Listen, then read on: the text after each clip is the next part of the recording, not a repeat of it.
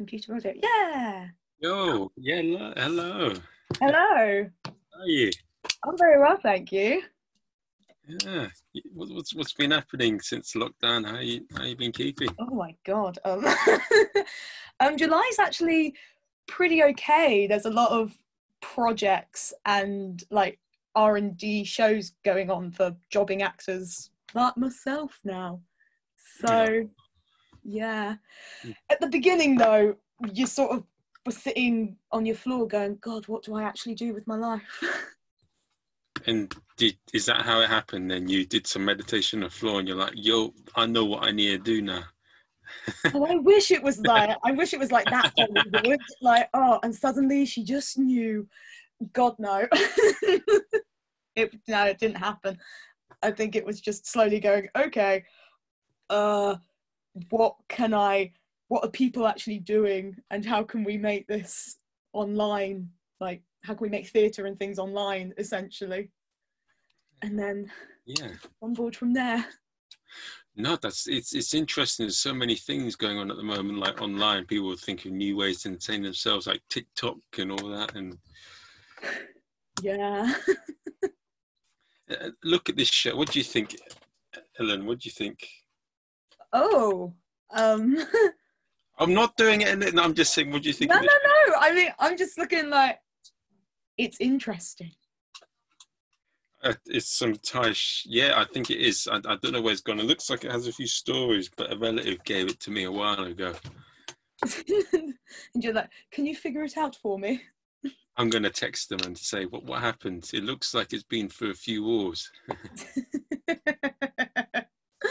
Oh, great.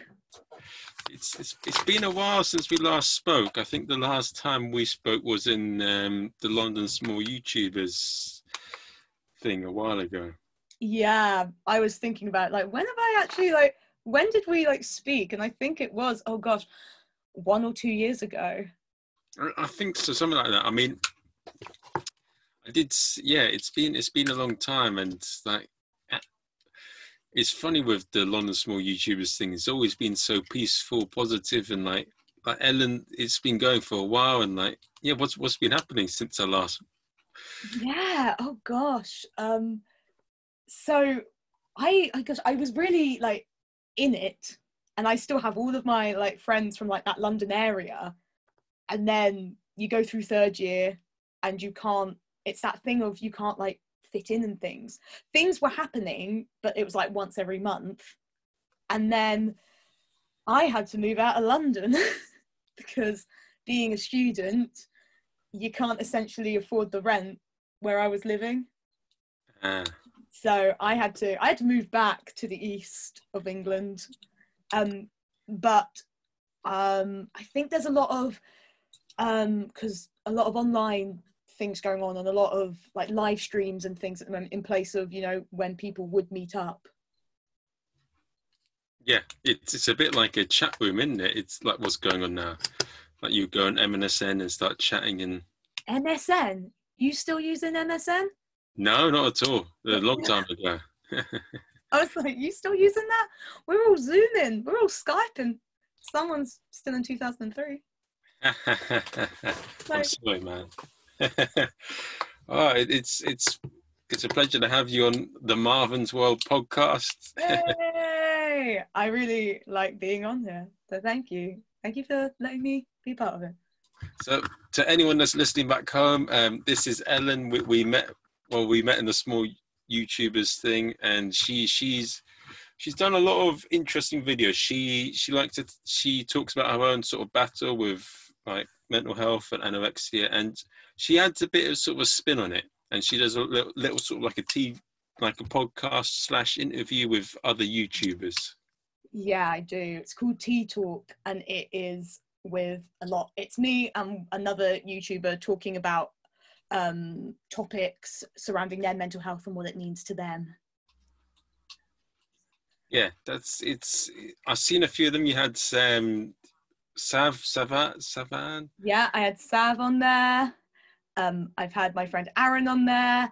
Andy Hartley's been on it, who's part of the admin for the London Small YouTubers. So I've had a few fair people on it. and she's also done a very she did a video with Eleanor, the what I should call her. Should I call her Miss LSY? Yes, yes, yes. I Elena. have. Elena. Oh, They did some about properties and apartments in London, and it was a bit like DFS. yeah. It's about my I did an episode with Elena about my student digs, my student flat and room, situated in zone 2 of London. And yeah, and when I rewatched the video, I realized just how much of a box it was, like a little box room and everything. But yes, I was a part of that. It was. So guys, I'll put a link to some of her videos, and you'll see some of her work. And yeah, I like to interview lots of different people, and like I myself, like sometimes being like the sexiest man to have ever existed is quite hard. Sorry, what's this? Who are you?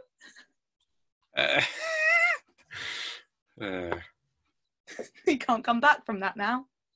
Yeah, I can't. Well, yeah, it's true. I mean, it's hard. It's so many sort of workouts in the gym, so many coffees, so many sort of elocution lessons.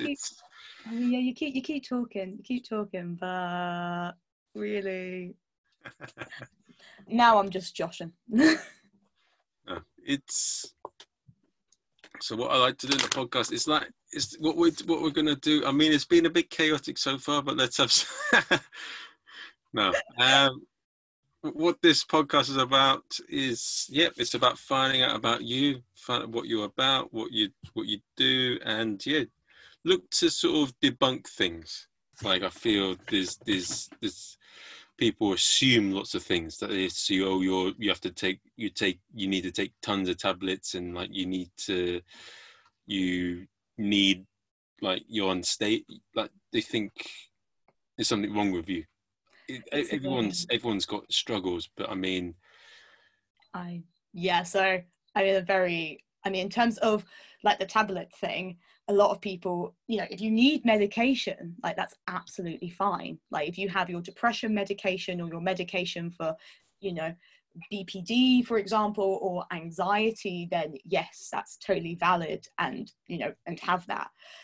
But I'm someone who has I have anxiety, but also lovely, it's called high functioning anxiety. So essentially, like, you have anxiety, but you can walk and talk like a quote unquote whatever normal is, so no one would really know. It's just, it sort of manifests into everything's got to be perfect and stuff. But I don't necessarily take tablets for that, and I don't have anxiety medication. And talking to a different friend about anxiety medication, doctors particularly don't want to give it to you. Like, they don't want to really hand over anxiety medication very easily unless you really, really need it and you desperately need it. Because anxiety is a fight or flight thing. It's a fight or flight. You need it in, like, when we were animals and not humans, we needed it to either, fight off a bear or run away from a bear. But we don't need to run away from bears anymore. But it's still very useful if you're in a very dangerous or tricky situation. To take anxiety medication, they mess around with that, and they don't particularly want to do that. Only in extreme cases, or cases where people genuinely cannot function or go outside. They cannot go outside for whatever reason, other people, being around other people and stuff. I think, I don't know, but we're doing this not in the middle, we're sort of coming out of lockdown, but I definitely found that a lot of my friends in lockdown were feeling a lot more anxious, or they were finding out that because there wasn't a lot going on, or they were furloughed, or they had things going on in their head, that there were voices that they really didn't notice before just started talking to them and started saying things, or going around a supermarket in a one-way system, or trying to keep 2 meters to everyone, and it wasn't normal, and that made people more anxious. And I don't know if I would have liked to have thought that people go, oh, So this is what it's like to sometimes perhaps feel anxious around other people or things that aren't seen as like normal, or, you know, being near other people. I wouldn't be surprised when we're allowed to not be several meters away from other people, that we will feel some slight anxiety being around other people because we're told not to. That was a very long-winded story about things. Because I mean, I looked at Tyson Fury, and I looked at this. Do you know the story of Tyson Fury? Not off the top of my head. Well, he's a world famous boxer. He achieved everything, but then once he achieved everything, he got into depression, and the only way he got in that for a while. But I think one of the things that motivated him was, like, he was about to commit suicide, but then, I don't want to go into a religious aspect, but he said there was a voice that said not to do it, and he didn't do it, and he got the motivation again. And then, like, Deontay Wilder said something that motivated him, and then, well, now he's a heavyweight champion of the world again. And he says one of the ways that he deals with mental health is he keeps himself busy with goals every day. Yeah, that is a very true thing. I have a to-do list, and everyone in the family like sort of laughs at it, but I've been doing it since second year. Because second year was when I was officially diagnosed with the high functioning anxiety that I had, because second year of uni, anyone will tell you, is absolutely horrible. It's a hellhole. They throw everything at you and go, can you juggle while also writing, please, for your degree? And it was horrible. But I did get my diagnosis and stuff. But it meant that in order to sort of not make myself panicked, I'd make a to-do list of everything that had to be done and tick it off. And I've been doing that incessantly, because if I don't have a plan, I sort of just sit there and just get a bit panicky and go, what is going on with my life? I actually feel like I've achieved nothing. Because that's one of the worst things about anxiety, is that it will make you feel like, even though you've probably done a lot in the space of, like, I don't know, like a week, maybe 2 weeks, it will make you forget all of that, and it will make you think that you've done nothing, and then you'll see other people and you'll compare yourself, and maybe normal people will also do that.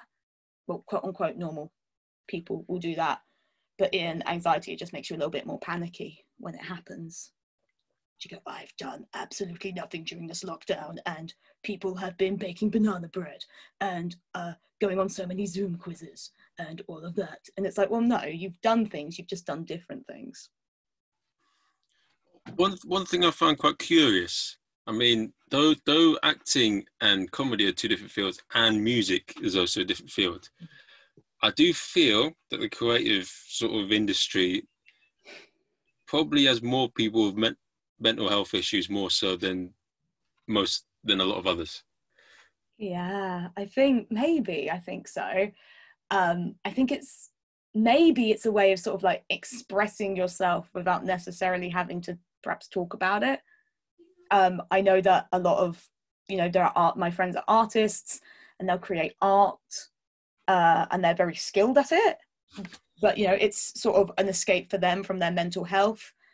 A lot of people do the acting because it's not being in your head, it's being in a different character's head and their motivations and their ways of doing things.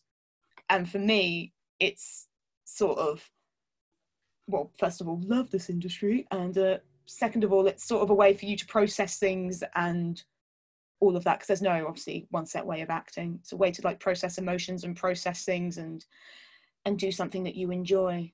I don't know or necessarily know why a lot of us who may suffer with mental health sort of flock here, but maybe it is a case of, it's a way of dealing with emotions and dealing with those things in our heads in a more creative, proactive space, Yeah.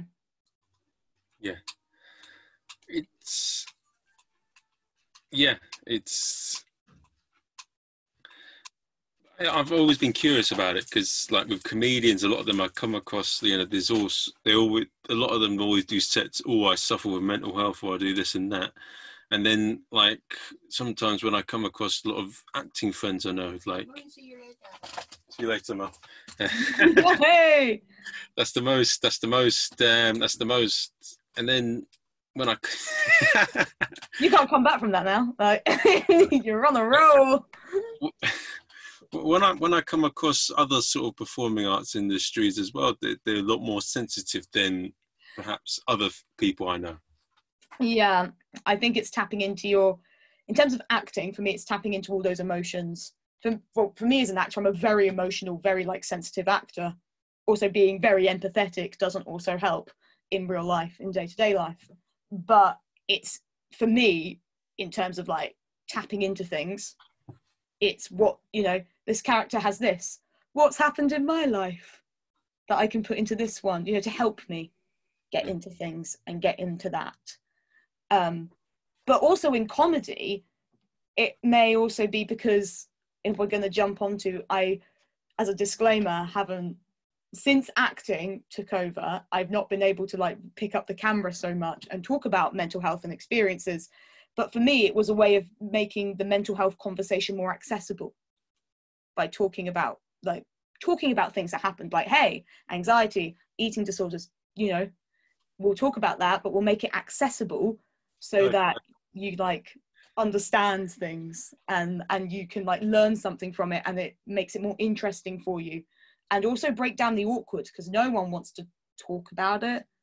No one wants to, you know, I incessantly live in a Twitter bubble where everyone I follow talks about it, but when I come out here in the real world, people still sort of don't necessarily talk about it. And even I am a culprit at work, that when I like talk about it, like when people go, how are you? I'll go, I'm fine. When I'm not fine, I'm not okay. So that's probably another way of sort of breaking down the awkward and breaking down the stigma, is that if you put it into a comedy skit or into a comedy sketch, it might be more accessible and people might learn something from it without knowing. Yeah, it's more accessible. If you'd make it too serious, then no one's gonna be. Yeah, it's like Lily Singh does a lot of that, doesn't she? And Nicole Arbour does a lot of. She raises issues, but she tries doing it in a funny way.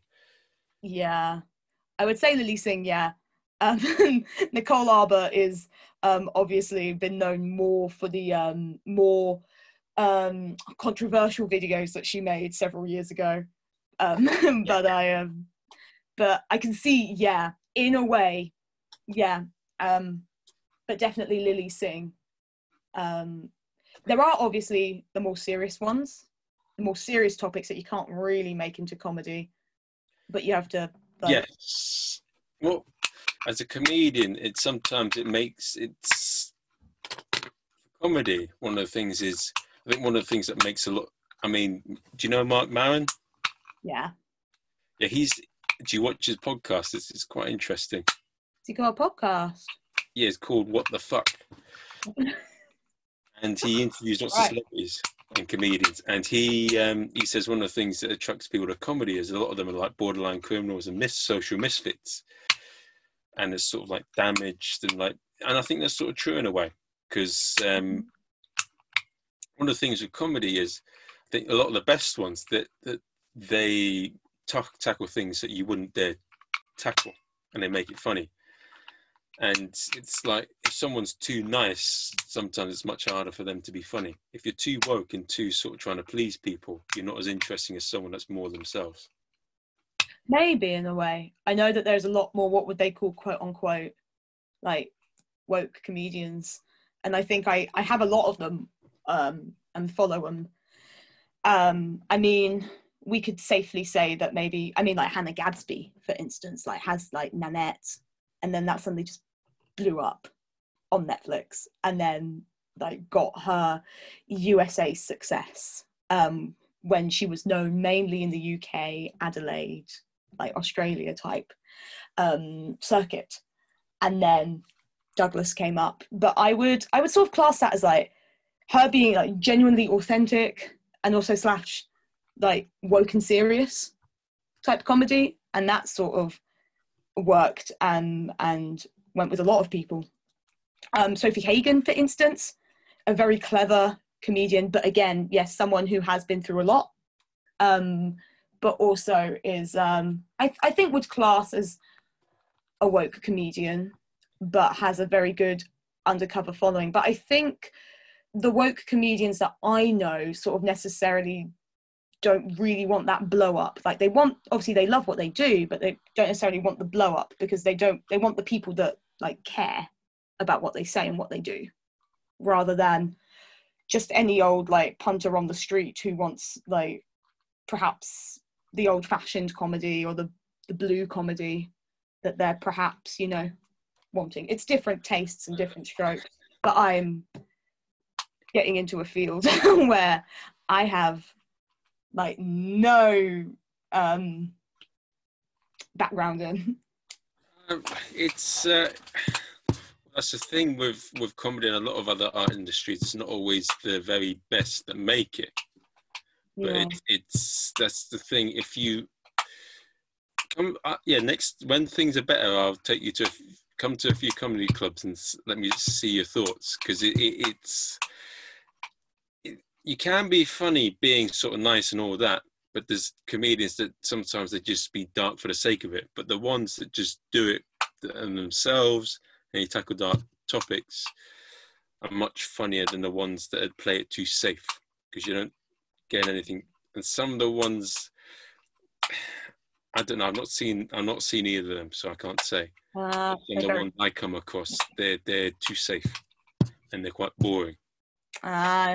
Nanette broke in terms of like, it talked a lot about like weirdly mental health, and really broke like comedy in terms of what you could do with it.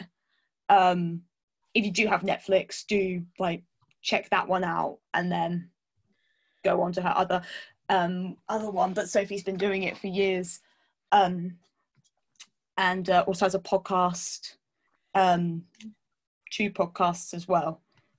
Very funny, very, very good. Would recommend them both. So yes, both also tackle mental health, and very much not afraid to say and have those really hard discussions with people as well. Okay, what are the names? I'll have a look. So Sophie Hagen, so Sophie with an F. No, I know her. I know her name. Oh, you know it. Podcast? Oh, it's called Made of Human is the more like serious, deep in chat. And then the other one is Secret Dinosaur Cult, which is done with Jodie Mitchell. Okay.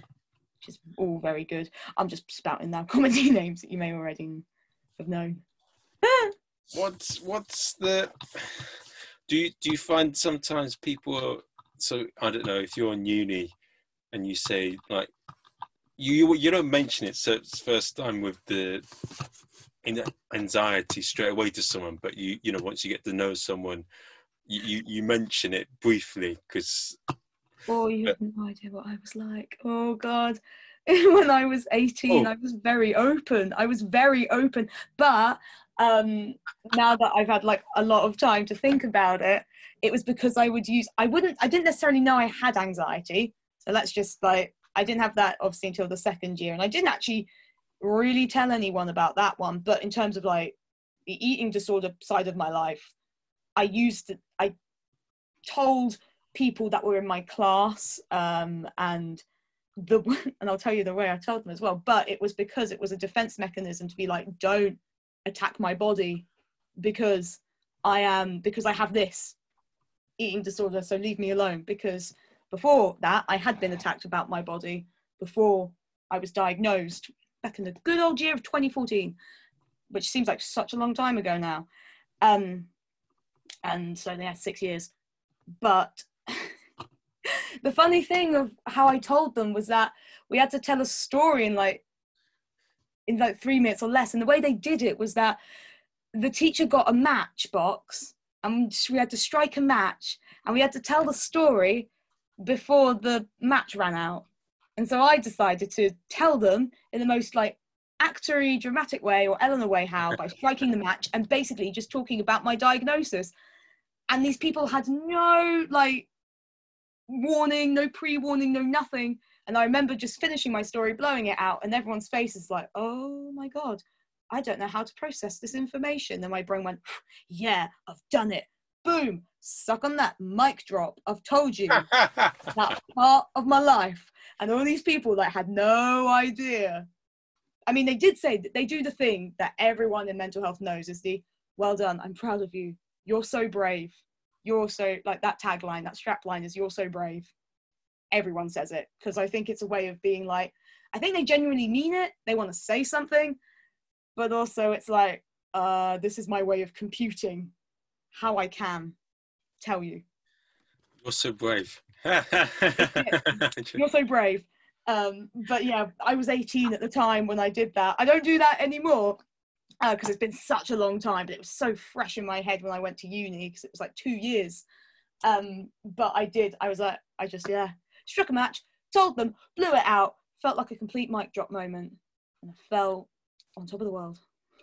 Yes, I think it does sometimes. It feels like a big weight off your shoulders sometimes, doesn't it, when you let certain things go. Yeah, to your class of complete strangers that you've only met in September, and you told them a month in. I've got guts. 18-year-old Ellen had guts, but then I think it's because I was so used to doing YouTube before I came to university, and I was so open on camera, and I was so open about what you're going to go through in recovery, all the disgusting bits, all the really annoying bits, the scary bits, the funny bits, the bits that are going to make you want to, like, just hit your head against things, those types of things. And I was so used to talking about that on the internet that when it actually, like, came down to talking to people, I was like, yeah, every Tom, Dick and Harry is going to know that this happened because we've got to break it down. 22-year-old Eleanor looking over is going, maybe not everyone. Well, there's a disability that I think there's a lot of people suffer from, and that's called being a moron. And great. Oh, am I being called? No, because I'm going to go into it a bit more detail with you, and because I know that there's a lot of silly, stupid moments you get, but one of the recent moments and things that I often come across, even from sort of adults, is, and I would love to talk to Sav about it at some point, because him being autistic, is that autism is treated very lightly, and there's people that are not understanding condition properly. Like some people that I was talking to, and they were, some of the people that called me autistic, they're not people I respect, or and they're not nice people. They're not my kind of people, and they're not nice people. And the thing that I don't like about it is that that insult treated so lightly, because it's an insult to me and to people that are autistic. Because I went to a Christian thing. I'm sort of a secret Christian in a way, and saw Abby's friend at a party or whatever, and they invited me to church in Wimbledon, and the guy's brother had autism, and like he was sort of really a bad version of autism, and like there's mouth everywhere, and like the way he acted and behaved and all that, like, it was harmless and nice, but like he really was suffering from it all. And when I saw someone that really had it like him, I was like, oh, for fuck's sake, man, do you know how bad an insult that is to just throw it lightly like that when someone's like... People really don't think at all. I have it with people who think, with anxiety, where they're like, oh, I feel a bit anxious, maybe I have anxiety. And it's like, if you feel anxious only once, that's not really like a diagnosis of anxiety. Anxiety is someone who's like going to overthink things, going to overanalyze something in their head, thinking it's going to be their fault.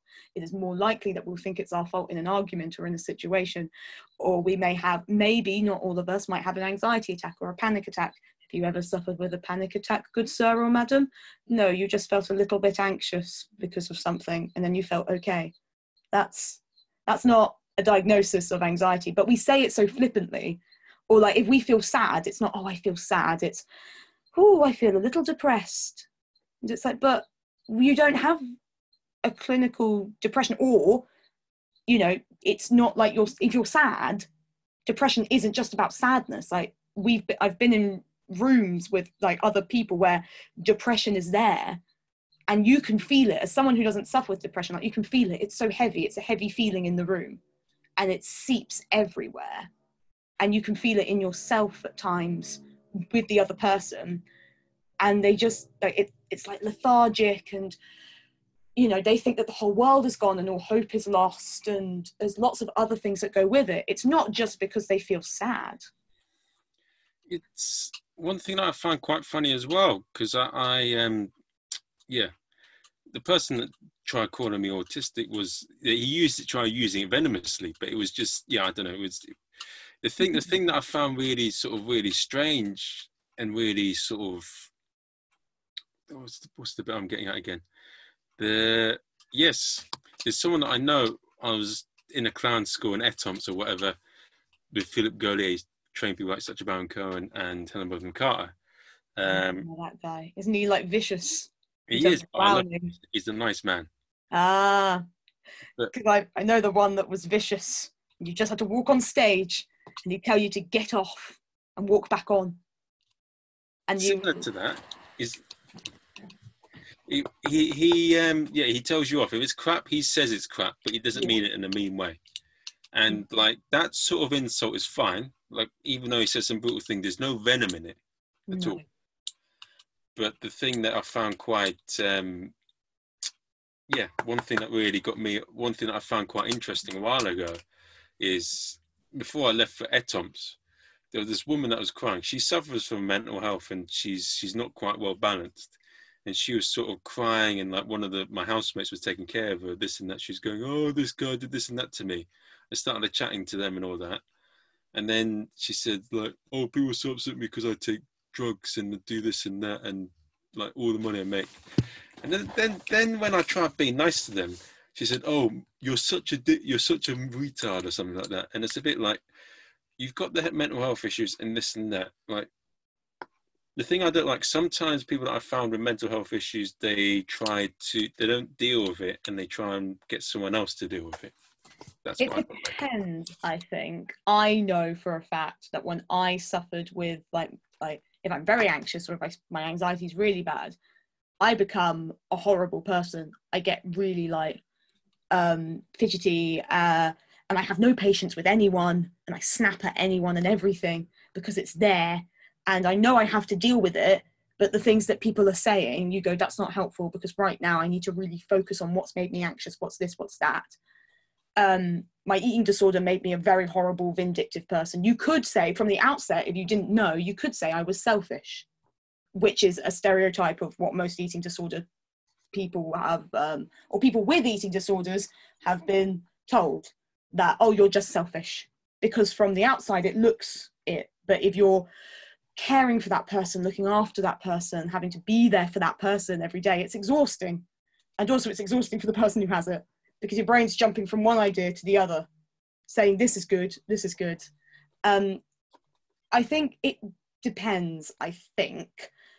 Of course, I've met people with traumas where they've gone, this has happened to me, therefore I'm allowed to treat people however I want, because I've had this. Yeah, that's what I know. Yeah, and then there are the other ones who you may go, oh wow, you're not dealing with this very well, and actually what you said was really hurtful. Sometimes they may not want to say that, or they might not, like, we may not mean it like in that way. It's just that when mental health lives in your head rent free, it makes you a bit of a horrible person on the outside, because it's there. And that's the thing I find in comedy as well. Yes, that's the problem I find in, yes. So yeah, but I still, I mean, well, that's the thing. It's good that I'm chatting to you, because I do have my own battles myself, but I've not had anything diagnosed, anything severe.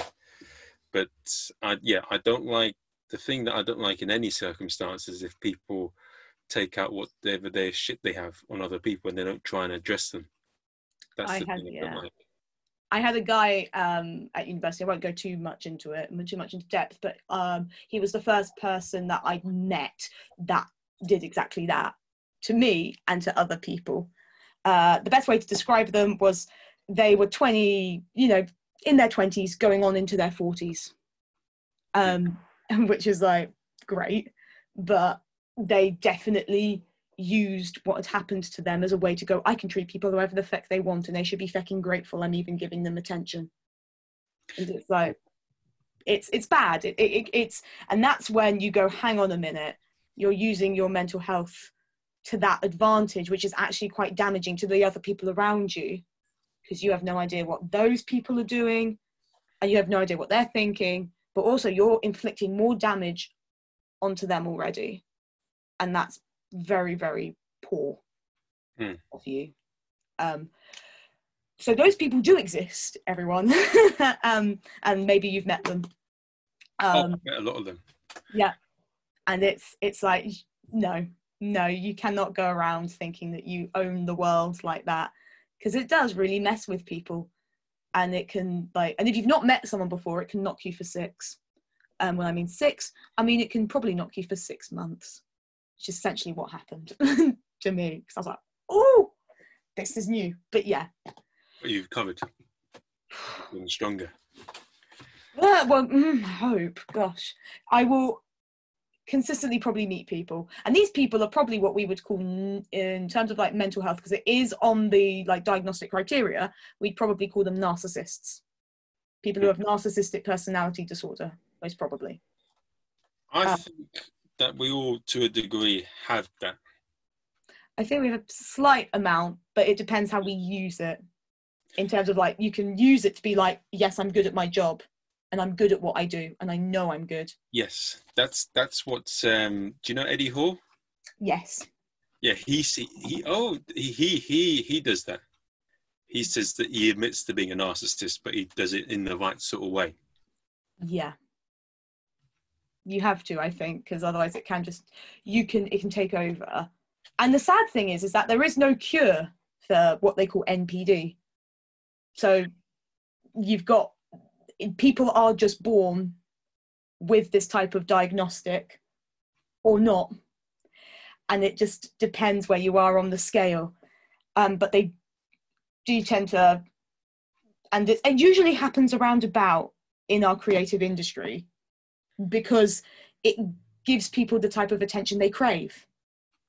And it gives them the adoration. You know, people are watching them performing, doing things, doing what they're doing. And it gives them the thing that they so desperately want. And not all people with NPD are like villains and people who will tie you to train tracks with twirly moustaches. That's not at all. There are some people with NPD who just don't know they have it and just walk around with it. They're not everyone's a villain. Some people just have it and they have no idea, or they get really apologetic about it. But we'll tend to find them a lot more in like creative outlets, because it's a way for them to sort of feel like they didn't get enough of perhaps the love or the attention that they craved outside in their public world. When they go in and perform, it gives them what they want, and it's what they've always wanted. Love. Michael Jackson's an example of that, but let's not go into detail on him. That's very complicated. And I'm not his psychotherapist or his counsellor. But one thing, so this is, you've pointed me in the direction of a few things that I wasn't aware of before. One thing that I've had a few times, because I have sort of this demeanour of, I always try and be nice and polite to people. And sometimes that gets misconstrued into other things. Like sometimes when someone, I want to be nice, but sometimes when someone unloads their problems onto me, I feel a bit uncomfortable. A few times, and it's a bit like, please, you're putting a lot of weight on me here. Like it's a bit like, and also people do it straight away. They don't sort of open up little by little. If someone just sort of, I'm a bit like, what do I do? So I be polite and I say this and that, but it's a bit like, I feel from my side is, sometimes I struggle with a lot of things and I don't like to open up. I feel with a lot of things, you'll find a way to sort out yourself. And I think sometimes you open up when you have a problem, when you need to, but not all the time, not too much. Like when it gets really bad, do it, but don't do it when it's not. Some people just need something. I think because we have this societal thing where we're told to not talk about it because no one wants to know. And also, if that's not coming out externally, internally, your brain's like, no one wants to hear. We've probably had those thoughts where we've gone, Yeah. oh, this seems a bit rubbish to tell someone, or this seems a bit shit. You know, no one wants to hear this, essentially. I always think it's like a pressure cooker where you've got all these things bottling up, but you don't really want to say anything. And then suddenly someone perhaps finds someone who's like, seems nice, kind, genuine. A lot of empathetic people tend to kind of get this. I have Yes. Where thing, and it's a bit like, yeah, it feels a bit of a load. Like I'm sometimes I'm struggling to cope with. Yeah, is there another way they could do it? Because it's sometimes it's a bit, you don't know what to say because you're a bit like, could you please not unload? I feel a bit uncomfortable. It's very hard to put like barriers up for yourself as if you do sort of say that you are an empathetic person, or you are. I know I'm highly empathetic, so every emotion or everyone's emotions gets plastered into mine, so I feel mine alongside other people's. So I'm like, oh, I've now got two lovely emotions just hanging out in my brain and in my body, and it feels a bit weird, and sometimes it doesn't feel right. But it's very hard to, because you want to be there for other people, and you go, I want to help them, because that's your first instinct.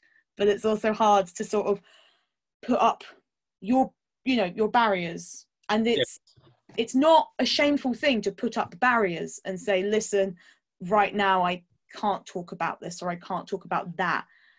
It's how the other person reacts to it it's a reflection on them. Yes. They want. The thing also, yes, as well, some of the people that are doing it, I'm not that close to them yet. I don't feel like I'm like a bother with them yet, or so that's a bit, yeah, that's why I feel a bit, I don't really know you that well yet to do it yet. So like bit by bit, but not straight away. You scare me a bit when you do.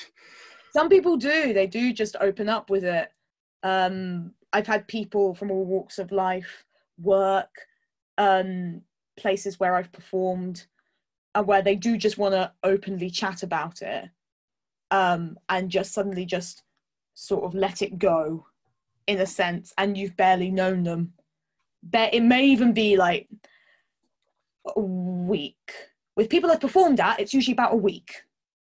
With people at work, it's usually first shift, right, hi, this is everything, my long list of things I've been with, and it's like, wow, like, thank you so much, like, I'm glad that you found that you wanted to talk to me about it.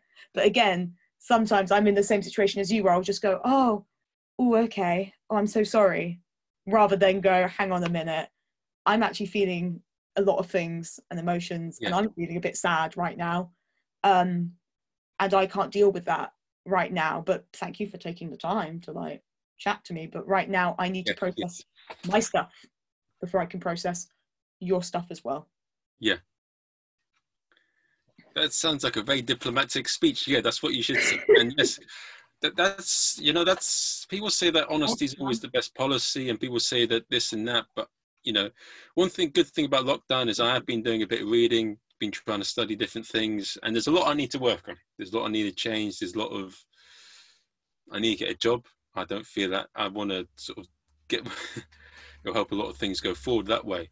And one of the things I found, one thing I'm trying to do when I'm reading books is I write notes down to try and make use of it. So, let me show this point that I put down. Yes, so there's a certain characters that you have to be careful what you say around. So they're saying, like you said, with the narcissists, so that arrogant and proud people, and there's like hopeless, insecure people, and then there's the suspicious type, and then there's the serpent with long memory, and then there's the plain sort of often intelligent man, non-assuming man. And to explain those things, a suspicious man is always think that everyone's out to get him. And let me think clearly, I need to get the point straight across. Yeah, if with certain types of characters, this book I'm reading, that So with an arrogant person and they're very proud, if you say something that's honest and nice, even if you do it in a nice way and they're wrong, they may completely lose it and be against you. And that's what happened to me a few times. Even if I've been nice, some people that are very sensitive, they go, ooh, Yeah, and no, turn on against you. And then there's the hopeless, insecure person who doesn't believe in themselves, is very down, and then they sort of drag you down to their level. And if you say something, they will just hate you forever, and they say things quietly behind your back and then destroy your reputation. And then there's the suspicious type who thinks everyone's out to get him. And then, if you say one thing, they think, oh, you're trying to do me over. And then the other person is the serpent with long memory. If you've upset them, they will pretend that you've not upset them, but they'll act out in other ways. So they'll be, you say, like, if you see that they're upset with something, you say, you okay? They go, and then they'll get back at you later on. And then there's the plain unassuming, often intelligent person who's just, he will just say it as it is. So if you say something that's honest and nice, he will probably just say it as it is, and sometimes you won't be able to do with what they say. Yeah, there's a lot of different characters, and particularly there are even some people who, when you said about someone who's out to get them, I've met people who are there's probably a better word for it, and it's probably like symptoms of their own like mental health and illnesses, because paranoia is one of those symptoms of anything to do with BPD or borderline or those types of things. But there are people who are paranoid about what people say behind them. So you could, again, it's one of those things where you could say anything or whatever, but they'll try and read too much into what you're saying. And then when you leave that conversation, they'll get paranoid about, what are other people saying about me, or, or what have you been saying, type of thing. But with those sort of things that I've underlined, if you're very busy and focused on something that you're passionate about and you enjoy, it will help deal with things like that, so you don't get into those mindsets. It was, I found a lot, like I was busy up until, like, if we're talking about like mental health and like creative work, like I was on a roll, like in January to like March, I was kind of on a roll on things. And you thought, and everyone who probably graduated last year, that, I mean, I also have to remind myself in terms of mental health and anxiety, like I've only been in this industry, I mean, at the end of this month, a year. Like I only graduated last July. So still a little baby coming out. So to all of those 2020 graduates, I really feel for them, because I would be even more anxious. So we all go in going, 2020 is our year, and we were all on a roll, and then suddenly everything just stops. But it's the whole of it stops. But you are very focused on, I've just stopped. Because those types of thoughts make you, without thinking, they center you into you, rather than going, hang on a minute, let's make this, like, let's remember that it's not just you that stopped, it's everyone. And whatever industry you're in has just stopped, in a way. I've probably lost track of where I was going with that one, but it was, on a roll. But yes, definitely pursuing in things in what you love. You can still do them. Like, it's a very good way of like being creative, being inventive in what you can do, and really investing in that time of what you love. But also remembering that if it makes you anxious in any way, and it makes your brain just suddenly go, oh my God, and want to implode out of your ear holes, like, just remember to like take, or like factor in those days when you just do nothing and take time out for you, because you can still burn out. You can still burn out in the situation that we are in as well. And we all want to be mentally healthy and happy, hopefully, when we come out. What do you, so when you've told people about anxiety and various, what has been some of the funny situations or stories you've had, and what have been some of the situations you'd be like, you are a bastard? Oh, a lot of, okay, in terms of like ED, which is my shorthand for eating disorders. I have to remember it's another like shorthand for when things just pop out of your body and you have to squeeze them back in. Anyway, not the point. In terms of being a bastard, it's when you have to start eating again and you have to start putting on weight, and people are not used to you being this like another size. They're so used to you being underweight that when you start putting things on, your body's just going to do some mad shit that you have no control over.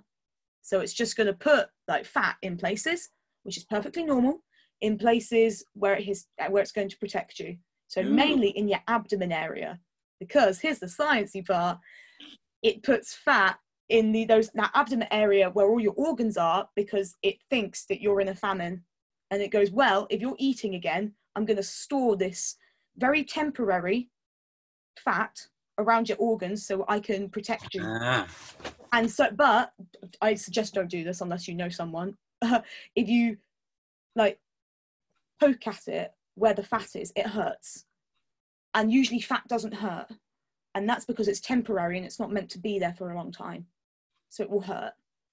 Oh. And you know, yeah, I did it. That's how I know. Because I was like, oh, this hurts. It's because it's not meant to be there for a long time. But in that body, so you're doing it now going, do it hurt? Like, do it hurt? But yeah, if it around that area, which you can't see in my forehead, but where that abdomen area, it will hurt.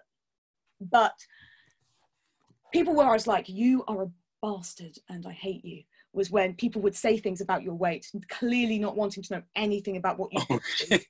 And you're there like, or people would go, you know, it could be simple things like, well, we've just noticed you've put on a lot of weight, and you go, fuck off. Like, there's a window, please jump out of it. Or even mental health teams, I think, were bastards, because they would say any trigger word at you, and I'd be like, you can, I want to like run out of this room right now, please. Yes, please, thank you. I even got to a point where I cried in front of my dietitian, and then being a total 1800s Victorian like matron just sat there stone-faced while I wept, and then I was like, I'm so embarrassed for crying. I feel so bad, but I shouldn't feel bad. So it's those types of like conversations when weight was such a big discussion.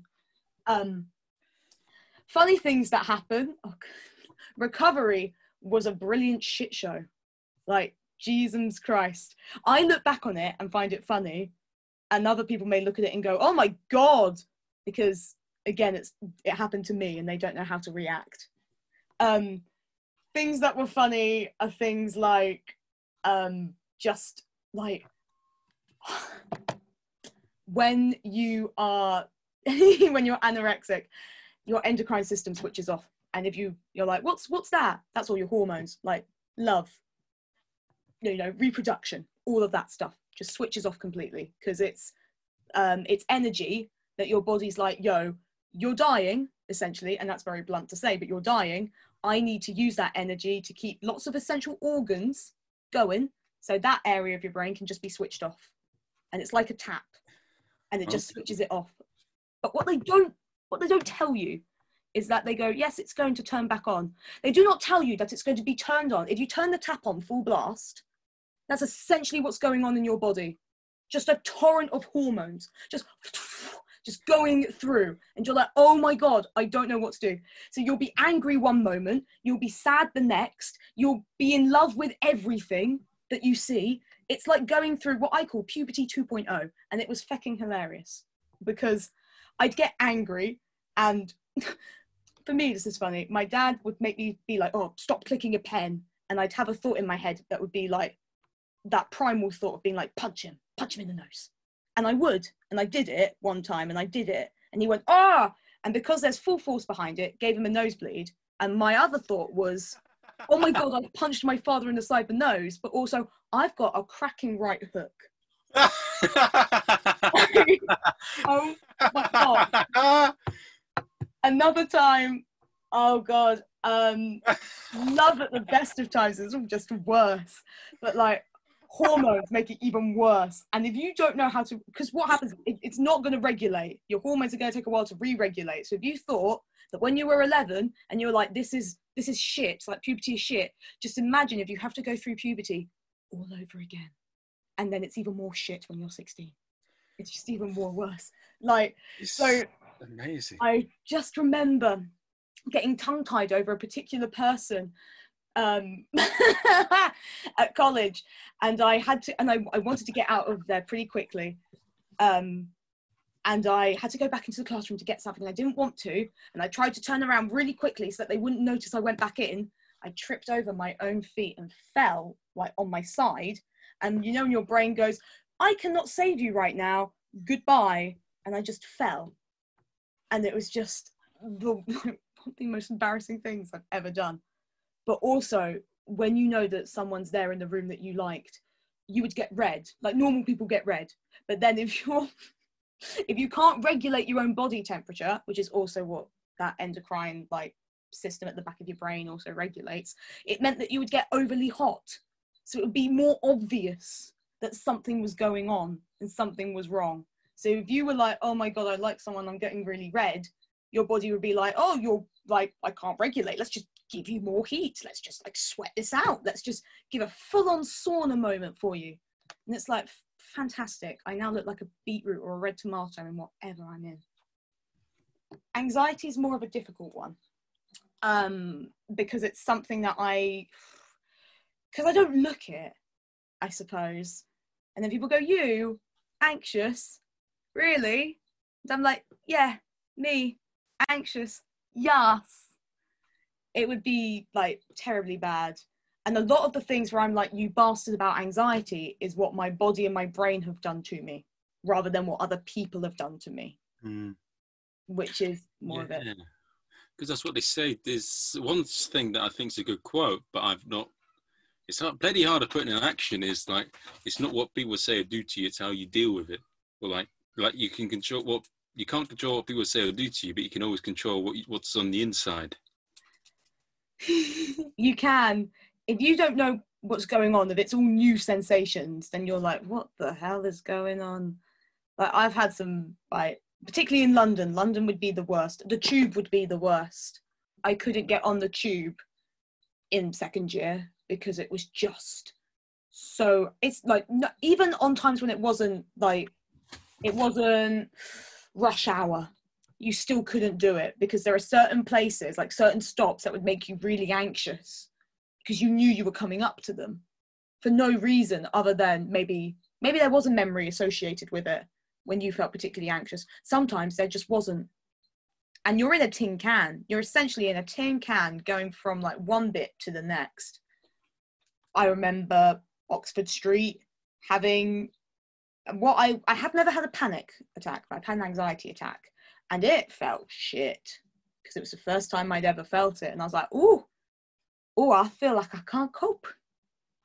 And the bookshop in Camden in Waterstones was when I decided, which was then when I decided the catalyst to be like, I can't live like this forever, was people will usually talk to you about, sometimes when you have a panic or anxiety attack, you will like feel a real pain perhaps in your chest area here.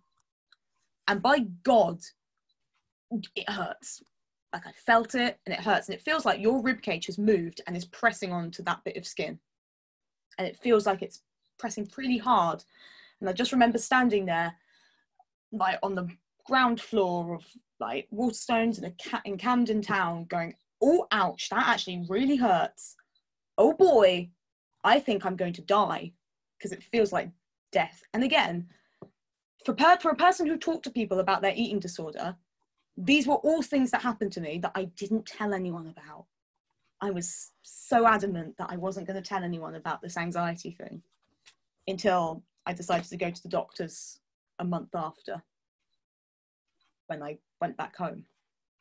But I didn't tell anyone about this because in my head, I didn't want to say I had anxiety until I'd got a diagnosis, because I didn't want to take it for granted.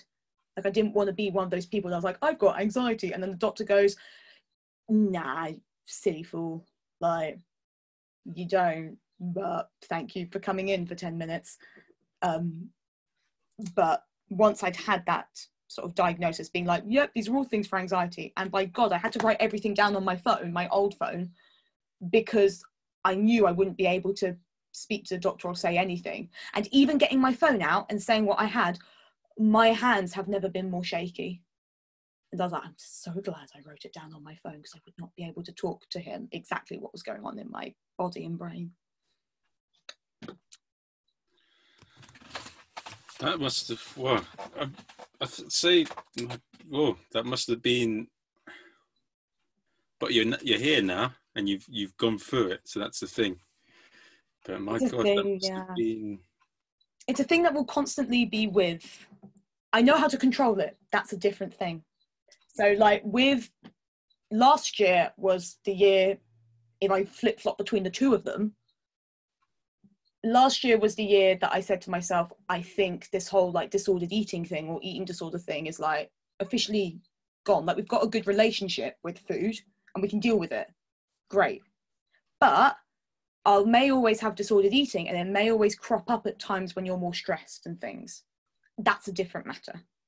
With anxiety, it's also the same thing. Sometimes you may have those moments where it's just a bit too much and you'll feel it, but it's a way of going, I know what this is now, and I know how to control it and get around it in a way that is beneficial for me and not let it overtake me. It's one thing I want to add to what you've said, and I think I've listened to everything you said, and it sounds funny now that you talk about it, as you said, and I'm just saying honestly, like some of the stuff you said, you could definitely use as material on stage as a comedian. I had a like one-person show when I was in my first year of uni. When all of them, I was the black sheep of the flat in that flat in my first year. Like they were all off on some like weed smoking, the hydrogen, blowing alcohol fest before going out to a club, and there was me just going, I wonder if I could write down my memoirs for a show about what had happened. And I sort of had an idea, I think at the time, but times have changed. I think, I don't know. I mean, I'd be more than happy to do a like Guilty Feminist podcast type thing, which is essentially what my co-collaborator of Pint Size Quiz Theatre, Laura, and I do. But I don't know. Comedy now scares me. At one time, I would have gone yes. But now I'm like, I don't know. I mean, when you talked about some of it, like the punch in the dad thing, that's brilliant. There's so many punchlines you could do. There's so many little things you could do. And like pain, sometimes it brings the funniest moments. Yeah, I think so. Yeah, looking back on it, I'm a bit like, ha, ha, ha, ha. At the time, everyone was like, oh, I'm so sorry. No, she doesn't mean it. But I do remember just feeling nothing. I was so numb. I did it. And my brain went, yeah, we did something. But there's no emotion. Do people try and talk to you differently when they find out? They used to when they found out I did, particularly at places like somewhere in the city. I distinctly remember someone. And it's usually people who don't necessarily, or haven't been open or haven't talked about mental illnesses, essentially. But I had it at a stall, just sort of talking to someone, because usually they'll ask you at these places like, oh, like what channel do you do? What content do you create? And mine was always, I talk about eating disorder recovery and like anorexia and stuff. And the demeanor completely changes in terms of like, from them being like all normal, for them to sort of go, oh, with that look of like, I'm so sorry. And I always registered that as pity. And I was like, I don't want to be pitied. I went through it. And I create content so people don't have to. Or if they're going through it, they don't have to be alone. But I don't want to be pitied for what I've been through.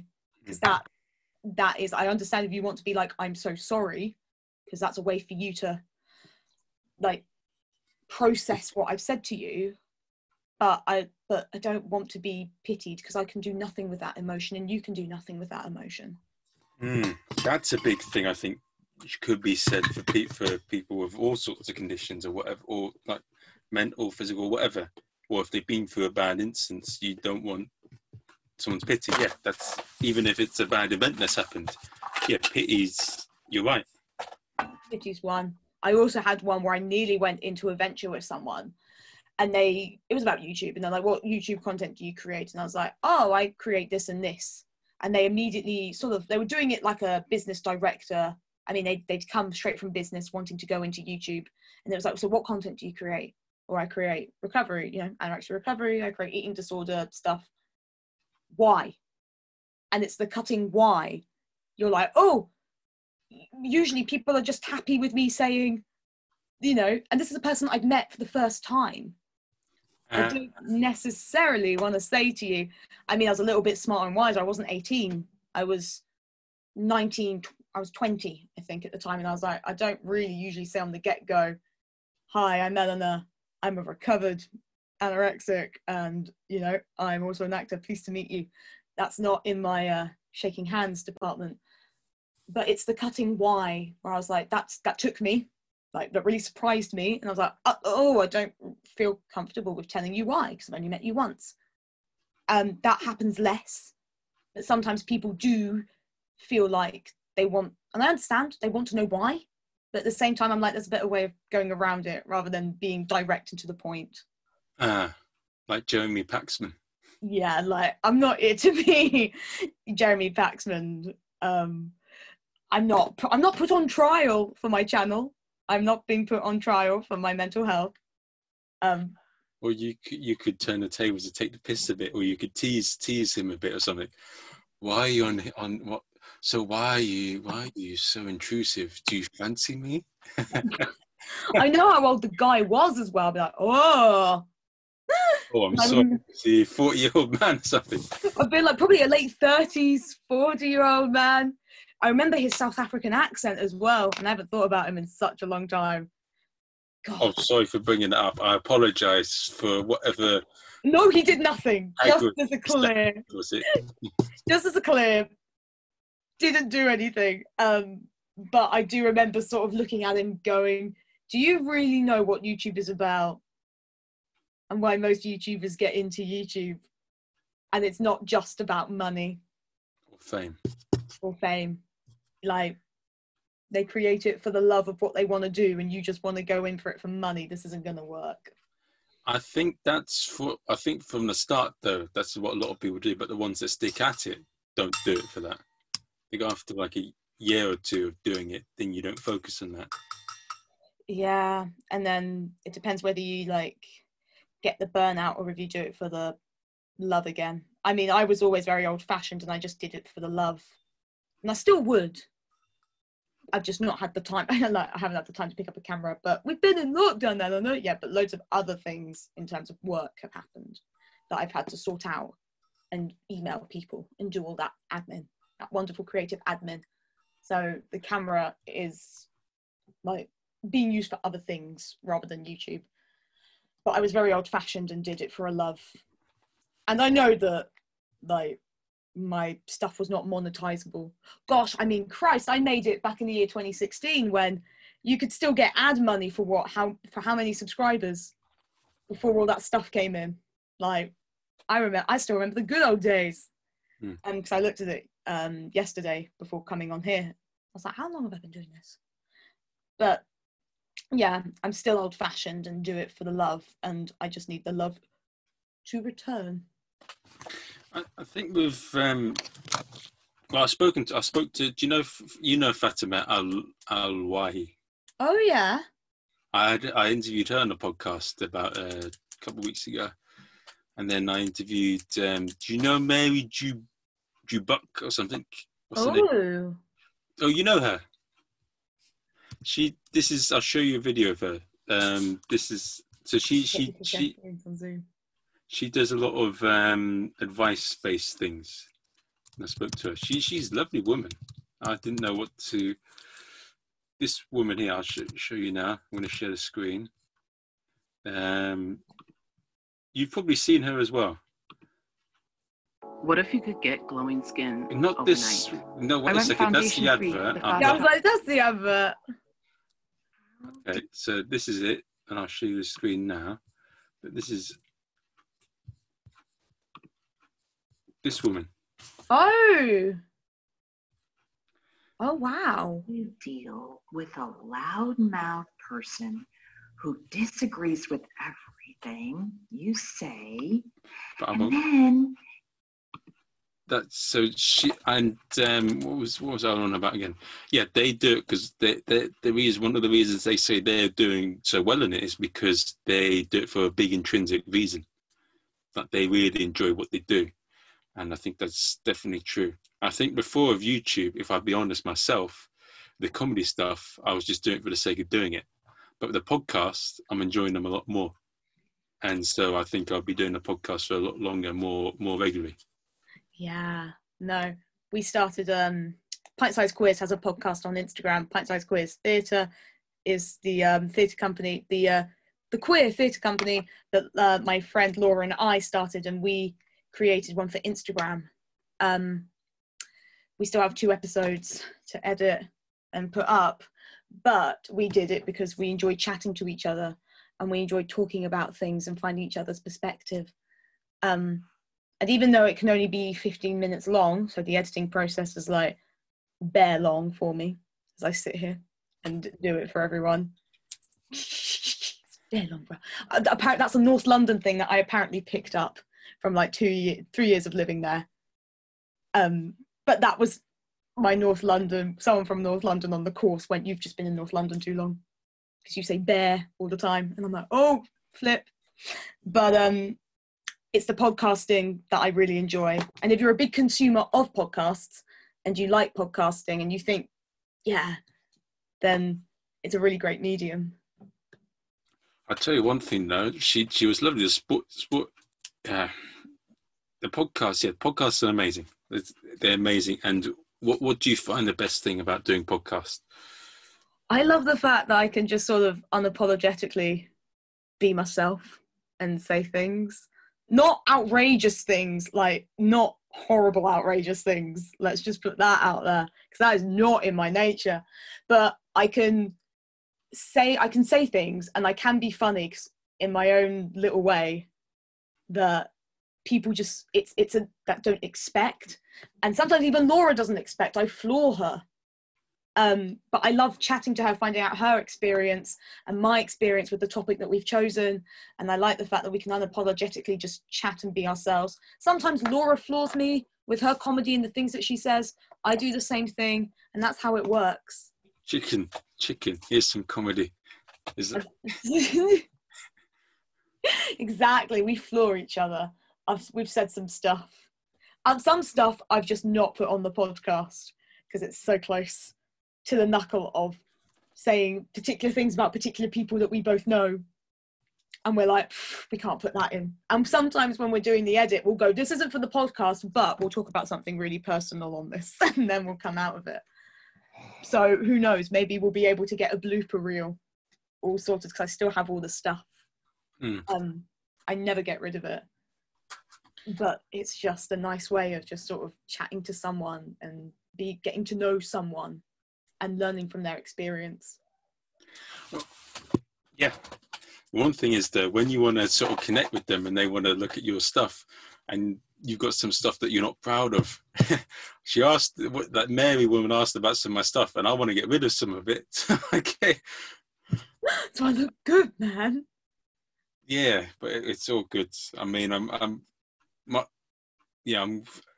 mind, but it's all good. I'm going to focus on TikTok and mostly on the podcast, really. Like focus on TikTok and Instagram for my comedy stuff, and then I'll do the YouTube and Facebook mostly for the podcast. That'd be really good. You've got yourself sorted out now. Yeah.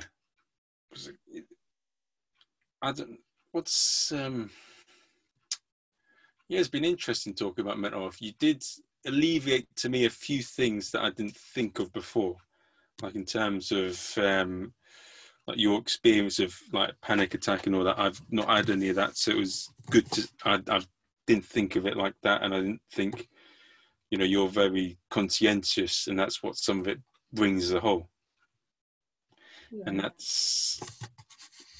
But also, yeah, there's a lot of misunderstandings, and now this is general advice. What would you say is, how do you balance work and friendships during a time like this? You're asking a workaholic who gets so focused in. I have this, I'm going to be very honest, I have this very bad thing, and I know it, and I know it in myself, that I will be so wholly focused on my work because I enjoy it, that I am very bad at reaching out and speaking to people. And I don't mean to, I just get so caught up in it. But if there's one thing particularly that I have found, is that like chatting and talking, and I mean it's been a great time for me to actually go, hang on a minute, let's actually like message people, because sometimes you'll get that thought of, I need to message this person, and I'll do it. I need to really make a conscious effort to do it, because when I come out of it, I go, I feel so much better. Why didn't I do this before? And also it means I feel less lonely in a more selfish sense. Like, I'm very good at just keeping myself to myself, but then that's no good when interacting with other people. I need to, for anyone who's like perhaps a workaholic or anything, schedule some time out to pick up the whatever messaging app you're using for your friends, WhatsApp, Messenger, and make a conscious effort to just ask if you can catch up with someone, or ask how they are, because 9 times out of 10, if you're going through a really tough time, they will then be the ones who want to reach out to you.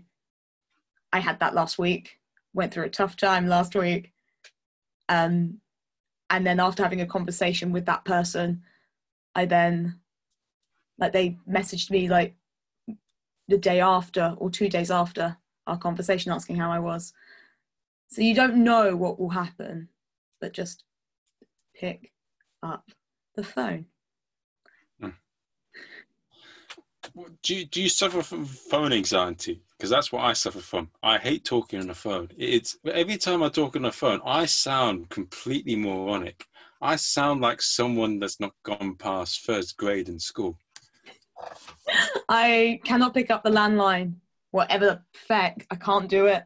I refuse to. If you're on my phone, I have your name. I know exactly who you are. The joys of having a mobile phone. And so I do not mind picking that up because I know who you are. But a landline, like an old-fashioned landline phone, no, that can yeet itself right in the bin. I'm not touching that. I don't know who you are. And I understand why. It's because I don't know who's on the other end of the line. It's the unknown. It's the unknown person. I don't know who you are. Therefore, I can't gauge your reaction, can't gauge your emotion. I can't gauge anything. So, who are you? And also, you might not understand me if I pick up the phone and just go either yellow or morning or whatever, which I would do with my friends. It's a perfectly valid fear. We have it at work. Do I pick it up? Do I feck? I leave it. It just feels so uncomfortable. I mean, in the conversation face to face, it's fine, but it just feels so odd, and just it makes you feel so uncomfortable. I don't like it. I used to have such fear as a kid. Such fear. I wouldn't pick it up. And then people would make fun, like older generation people would make fun of it, being like, oh, you used to hate it when, you used to cry because you didn't want to be at the phone. And I'm like, yes, it's probably a very traumatic experience for the child if they genuinely have a fear of it. This isn't helping. I don't mind being teased, but that's one of the things I was like, don't tease about someone's genuine fear or phone anxiety, because it's a genuine fear that everyone goes through. Don't be that person, guys. If you are, stop. It's yeah, but so what I gathered from what we've said today, you said that your main tip for dealing with mental health during the crisis is to be busy. keep yourself as busy as you can in whatever way you is good for you. That sounds like a sensei saying,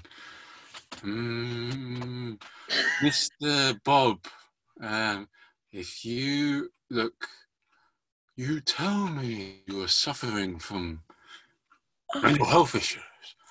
Well, what you need to do, namaste, is, keep yourself busy in a mystical way that best suits you. He goes like, yo, blood, what do you mean like in my own way? Everyone's got their own way. Because in my way, it's not the same as everyone else's way. For me, it's like creative. I like what I like. I know what I like. And other people will be like, I don't like what you like. I don't know. So whatever is good for you. So, yes. Okay, so that's been interesting. And what are your plans? Are you gonna go back to LSY? What are you gonna do when this is all over? When like we finally beaten coronavirus into a kip? I know that I do actually have acting jobs coming my way in like September, October time. I know that we can. If anyone in the UK knows, that we were given the get-go to do like theatre outdoors, which is all fine and dandy, but most of the festivals and things have had to close or aren't doing anything because they didn't know in March what was going on. But I know I've got work coming up in about September till about December, most probably. And then next year, we are going to do what we were going to do this year and just sort of make 2021 the year of like jobs, auditions, and see what happens and see what goes on, because that should have been this year. Yeah, make 2021 the year of peace, love, and sex. Yes. Oh man, I'm gonna edit some of the video out. We'll edit that bit out. for all the ace people. Yes, no, it's been we've had some fun. It's been very light-hearted. I think there's definitely. Would you be okay with me taking some segments from our interview today and then maybe putting it on Facebook and like saying, this is a podcast, here's like and then when they click on it, they see some of your stuff, my stuff, and then go from there. Yeah, that's absolutely fine. And what I like to do is there's two questions I like to ask. What is a quote you like to live your life by? Oh, flippin' heck. Carpe diem. Carpe diem, what does that mean? That sounds like... The day in Latin. See today. Oh, I know that from Will in the In-Betweeners. Carpe diem. And what advice, I think you covered it already, but if you saw like Ellen, like 15, 16-year-old Ellen, like she was walking in the street and you were doing this and that, and you saw her and you stopped her on the road or anywhere, what advice would you say? Would you say, hi Ellen, how are we doing today? This is the advice I'm going to give you. Be kind to yourself. You're going through a really difficult patch right now. And you just need to be so kind and so gentle to yourself, because you're not right now. You're hurting. You need to be kind and love yourself. That's my advice. What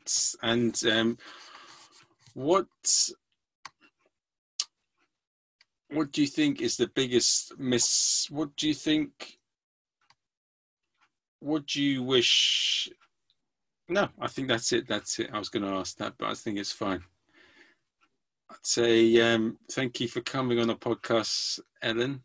Welcome. You're so welcome. And hopefully see you soon. And also, yeah, that's it. Hopefully see you soon. Fingers crossed this corona finishes soon. We all have all our fingers and toes crossed. We all want to go back to work. That's all we want. Just go back to work. Yeah, and let's see what happens. And I'd say take care. You too. Bye. Bye.